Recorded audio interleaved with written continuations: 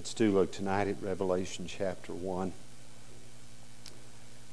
I want to talk to you tonight about John the Apostle, the human instrument that the Lord used to bring this book down to us. We see a little bit about him in the first 3 verses of this book, and then I want us to jump down, if you would, to verse 9. So let's notice Revelation chapter 1, verses 1 through 3, and then we'll drop down to verse 9.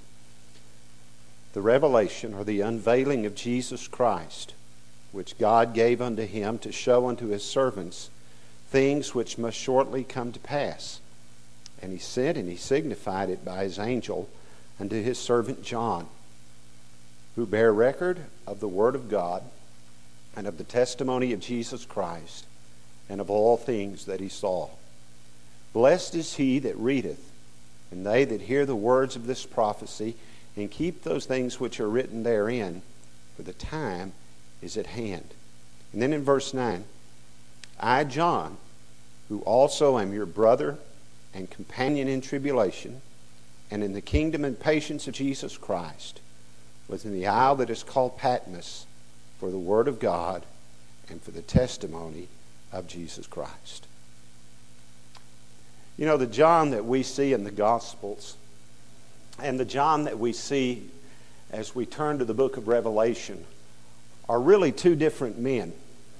Now, they're the same person, but you have to understand that, for one thing, there's a great age difference that took place between the Gospels and what we see in the book of Revelation. The John that we see in the Gospels was a young man. Some have even suggested that those disciples that Jesus began to call were teenagers, but they were young, and they were full of vigor, they were full of energy, they were full of life. We see that over and over again as they were fishing, or when Jesus' resurrection took place. You remember John outran Peter to the tomb to see the empty tomb where Jesus lay. But when you come to the book of Revelation, 60 years have passed from the time of the Gospels unto the time that the writing that we have here. And now, by any stretch of the imagination, whether John was a young man in his teens or whether John was in his 20s or 30s, 60 years have passed, and now John is an old man.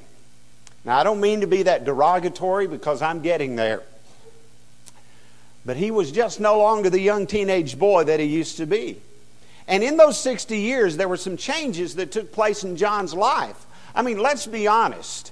Those of us that are over 50, we're not the same person that we were when we were a teenager. Physically, that's true, isn't it? I can look at pictures of what I used to look like when I was a teenager, and like one of the young men came in one time and saw the picture of my wife and I at our wedding, and he looked at that and he looked at me and said, "Who did Becky marry the first time?"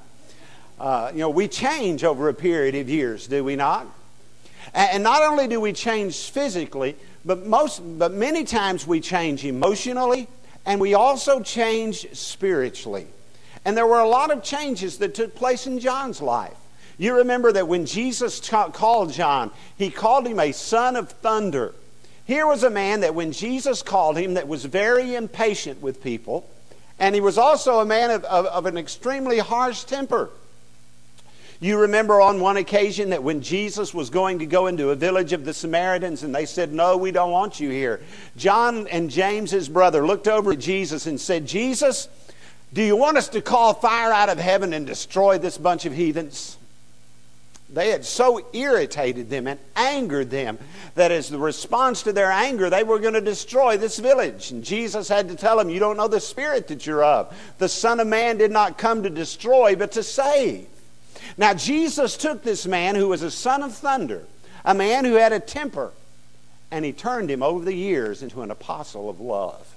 When you began to look at 1 John, over and over again, you see John writing about believers are to love one another. Believers are to have the love of God in their life. Believers are to show the love of God in their life. And through that period of time, from the time that God called him, even up into this time, God was moving in John's life. God was changing John into an apostle of love. Also, during those 60-year period of his life, John had experienced in times of tremendous evangelism where he saw hundreds of people saved to the point that he was now persecuted. The reason that John was on the Isle of Patmos was because the Roman emperor didn't want to make a martyr out of him. All of the other apostles had already been martyred for the faith. They had already died for the faith, including Paul and Peter and all the rest of them. Only John was left. And at this moment of time, as an aged man, the Roman emperor decided, I'll just exile him to a little barren, rocky island that's known for mining, and hopefully under the hardship of all of that, he'll just die. John had known times of persecution as well as times of evangelism. And during those times of hardship, John's commitment and John's love for Jesus grew to the point that even though he was on the rocky Isle of Patmos, and even though he was being persecuted for the faith, do you know what he was doing on the Lord's day? You'll notice here in verse 10, I was in the Spirit on the Lord's day. I was worshiping on the Lord's day. I was dumped out here on Patmos. The Roman emperor expects me to die. I'm kind of by myself and I'm kind of lonely, but praise God, Jesus is still here and I'm still going to worship. That's what he was doing. He never let the hardships of life crush the love that he had for Jesus. He never let the tribulation of life cause him to give up. And as a result of that, God was able to use him to bring the revelation to us. This wonderful book about how Jesus is unveiled as King of Kings and Lord of Lords. You know, in short, the time between his youth and his old age had simply been spent in growing spiritually. Now, folks, let's understand something. I believe that God wants all of us to grow spiritually from whatever time we are now to the time that we die. Doesn't matter how old we are, we can still grow spiritually. It doesn't matter what we've been through in life, we can still grow spiritually. Because, folks, spiritually, we're either growing or we're growing backwards in the faith. Now, for some, even in church today, their spiritual life could be characterized by the term, I used to. How many folks do you know that used to? There are many people that would say, well, Brother Mike, I used to have a real sweet time with Jesus every day. I used to have a devotional life, but it's not just what it used to be. But I used to. There are a lot of people in life that say, well, Brother Mike, I used to have an outlook where I expected God to do great things in the church. I expected God to do great things in my life. I used to have that attitude, but I don't anymore. Then there's folks that say, well, I used to work in church. I used to teach a Sunday school class. I used to do this. I used to do that. And probably every one of us in here tonight know of folks that used to be very active in church, that used to be spiritual, that used to be excited about their faith, but they're not anymore. They just kind of stagnated in their faith and they fell by the wayside and died. And as I begin to think about used tos, sometimes it's a false priority system that puts God down on the list that kills our spiritual growth. Now let's understand something about the Lord. Over and over in the Scriptures, we find that God wants the first and the best of our life. Do you remember the 10 Commandments? The first of those commandments deal with our relationship with the Lord. Remember the Lord's Prayer? The first part of that deals with our relationship with God. Why do we worship on the first day of the week? God wants the first and the best from us. Why do we give of our income on the first day of the week? God wants the first and the best of our lives. But folks, anytime we begin to have a priority system where God is anything less than first, your spiritual life will begin to stagnate and you'll become I used to. Did you know we prioritize our lives? What do we consider important? When I lived out in Louisiana, one of the things that those guys considered important, and I mean it was of utmost importance, was deer hunting. Don't walk into the woods in Louisiana during deer season without some orange on. You're liable to get shot. As a matter of fact, did you know our youth minister at our church had a deer stand up on the church property so he could sneak off from the office, get in the stand, and shoot at some deer? That was their priority. I understand in some cities in Louisiana, they had instead of a spring break, it was a deer hunting break. where they let all the kids out of school for a week to go deer hunting. Now, I look at y'all and y'all say, I don't understand that. Because that's not our priority out here, is it? Is it? But we may have a priority in some other area of life. And we make time for what we consider to be important, do we not? For some folks, it's fishing. For some folks, it's motorcycle riding. For some folks, it's golf. For some ladies, it's shopping. Y'all are either dead or I'm not hitting home. I don't know which. But we make that time. And in our priority system, God is to be at the top of the priority system. I think also something that can kind of something that can kind of kill our spiritual growth is when we refuse to forgive somebody who ought to have known better. Folks, one of the biggest problems in church is you begin to go out and talk to people who used to be in church and they're not in church anymore. Well, so-and-so hurt my feelings and I'm not going back. So-and-so did this to me and I'm not going back. Listen to me, my dear friends. It doesn't matter what so-and-so has done to us. If you get in church very long, somebody's going to hurt your feelings. Because that's just people, isn't it? That's just life. That's true in your job. If you work with people in the job, somebody's going to hurt your feelings on the job. The only way not to get your feelings hurt is to not be around people, and then you'll hurt your own feelings. And that's why God calls us to forgive. There are a lot of I used to's that are no longer serving in churches today, that are no longer following the Lord because somebody hurt their feelings. And I think sometimes if we expect God to just bless and reward us in this life for everything we do, we can get disappointed with God, and that can stagnate our spiritual growth. Folks, let's understand something. God has promised to reward us, amen, in eternity. Hasn't He? God has promised, and He has said in His Word that He is not unfaithful to see what we do. And everything that we do for Him, I believe God is going to come to the forefront, and He is going to bless us, and He is going to reward us. But that time comes in eternity. And sometimes we get a little frustrated with God and say, God, how come I'm not being rewarded now? How come that person out here that's living an awful life isn't being judged? Folks, listen, that comes in eternity. It doesn't come now. Now, if God blesses you now, praise God for it. Amen? But don't expect it. Not till we get to glory. And we're going to see that later. This life, when Jesus called Paul, He said, I'm going to show you how much you must suffer for my name's sake. Now, I know there are a lot of used to's, but there are also spiritually growing believers around us. There are folks that are dealing with temptation and dealing with sin and they're overcoming it. There are folks that are growing in faith. They're doing things now that they never thought they'd ever do. Some of you are in here today and you never thought you would do some of the things that you've done in your life. How many of you are teaching Sunday school now and you said, well, I'd never do that. And now you are. How many of you ever went on visitation and you said, I'd never go out on visitation before, but now you are. Some of you are reading your Bible and understanding it for the first time in your life. Boy, I never thought I'd understand that. But you are. See, that's what spiritual growth is all about. God taking us from where we're at and putting us somewhere where we never thought we'd be. That's growing spiritually. And there are those that, even in our church, that have been faithful, even though life has just bounced them around. And that was John.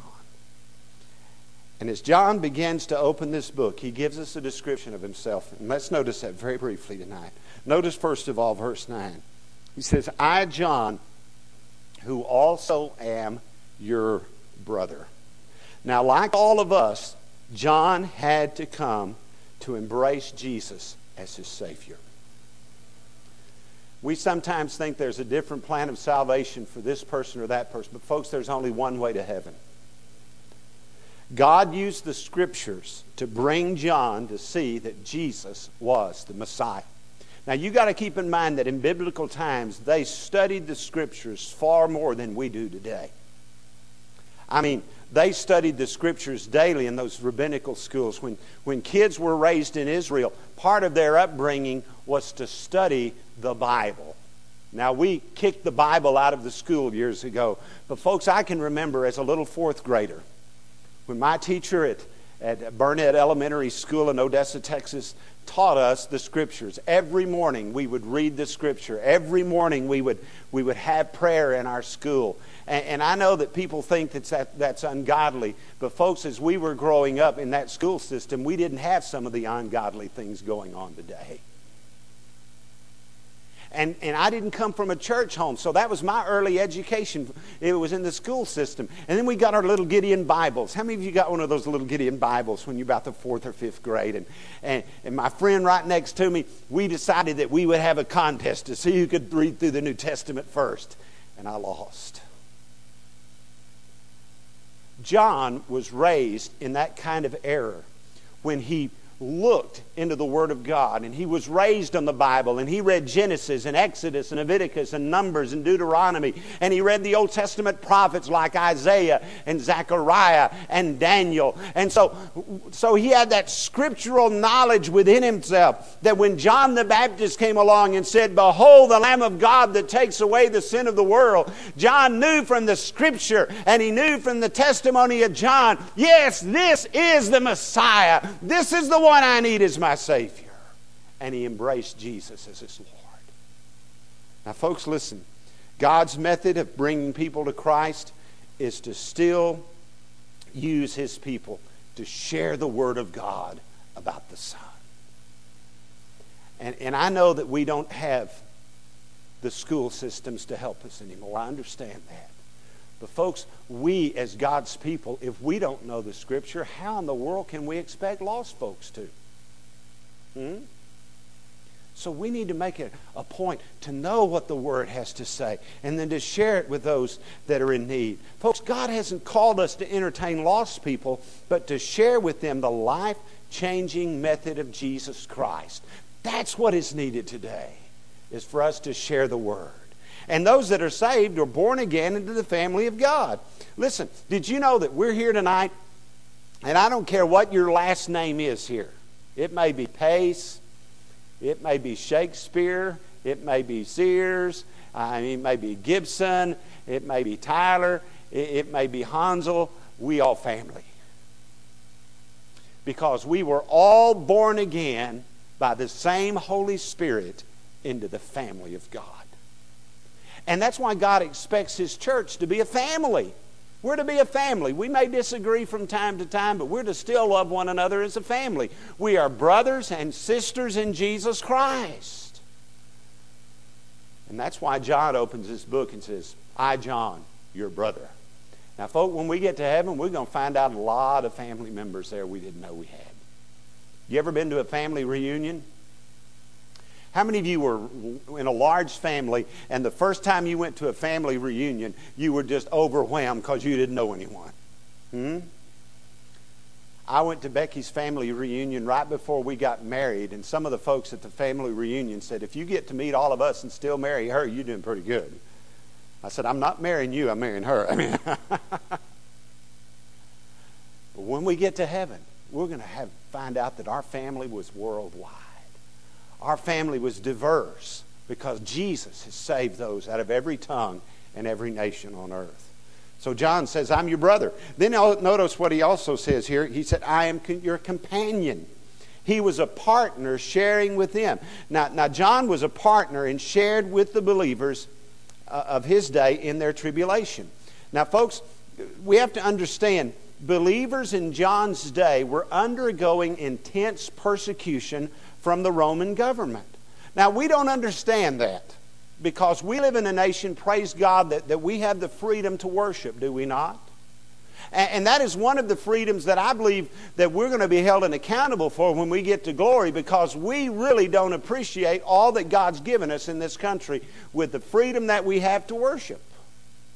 Now, believers in John's day would lose their jobs if they were found out that they were Christians. See, they had trade guilds in their day, kind of like the unions of our day. And if they found out you were a Christian, you couldn't be a part of that trade guild. And if you weren't a part of that trade guild, you couldn't get a job. They were discriminated against. Not only would they lose their jobs, but in John's day and time, they would have their material wealth confiscated. In John's day, if you could prove that a man was a Christian, you got a tenth of his estate. Now, if 10 people showed up and proved that you were a Christian, guess what you had left? Nothing. I'd love for 10 people to come up and prove that I'm a Christian. They could get all my debt. Wouldn't that be great? But Christians often were poor because of that reason. They were also persecuted physically, as many of them were thrown into jail and beaten and imprisoned, and many of them even lost their lives because of their faith in Jesus Christ.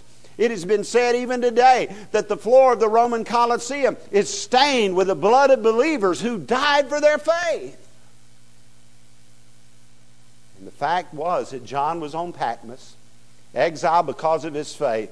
And as he wrote, he said, "Hey, fellas, I'm your companion. I'm suffering right along with you. I may not have lost my life yet, but I'm out here in this lonely island of Patmos, and they're hoping I die out here. I'm a companion with you in tribulation. I'm suffering with you." And when we face trial and heartache, we need to remember today, others have gone through what we're going through. And others are going to go through what we're going through. We have companions in tribulation. John was also their companion in the patience of Jesus. Now, the word patience here carries the idea of enduring. Now, what John was saying here is this: fellas, I'm going through all this persecution, but I'm enduring. I'm making it through. And the God who allows the trial will also allow us the strength to endure the trial. And as He delivered others, He'll deliver us.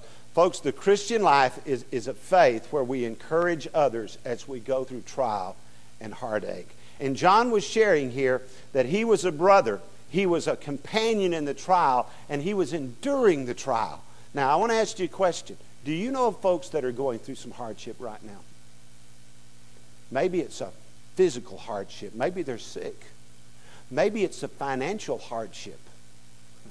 With gasoline at $3.41, we all kind of enduring hardship. Amen. Maybe it's a hardship, a family hardship. Maybe folks are having family problems. We are to come alongside of them as their companions in labor, encouraging them, putting our arm around them, just letting them know that we care. And then John finally shares his role in the kingdom. Notice he says here that he is a witness. A witness. In verse 2, he says he bare record of the Word of God and of the testimony of Jesus Christ. Basically saying, I'm a witness of this. He was a witness of the Word of God. Now, John knew that Jesus was the Messiah because Jesus fulfilled the Old Testament Scriptures. And folks, as you began to go through the book of Revelation, you're going to see the Old Testament opened up in a way that you have never seen it before. This book is based, if you want to get a good Bible knowledge of all of the Bible, just study the book of Revelation, because you won't be able to understand it unless you have a good working knowledge of the Old Testament and the New Testament. And what John is saying, I'm bearing record of all of the Word of God. And folks, our faith is based on the Word. Baptists for years, you know what we've been called for years? Those folks are a people of the book. And that's a title we ought to wear proudly. We're a people of the book. We believe the book. And we ought to proclaim the book. And then John was testifying here about the testimony of Jesus. John was well able to write about the ministry of Jesus because he was an eyewitness to it, wasn't he? And as we read through the New Testament, as we read through the Gospels, especially the Gospel of John, it's remarkable to see the testimony that God gave John to give to us. And John wrote here of the vision that God gave him on Patmos, the revelation. He was faithful and true to write it. Now, John's call is our call today. We're to proclaim the essential truth that's found in the Word of God. And one of the things that we're to share is how that truth has impacted our lives. Now, folks, has the Bible impacted your life? If you're saved, it has, right? I mean, can you share how God has taken His Word and brought you to a saving relationship with Jesus Christ? Folks, I can still remember being at 14 years of age and how God got a hold of my heart at youth camp.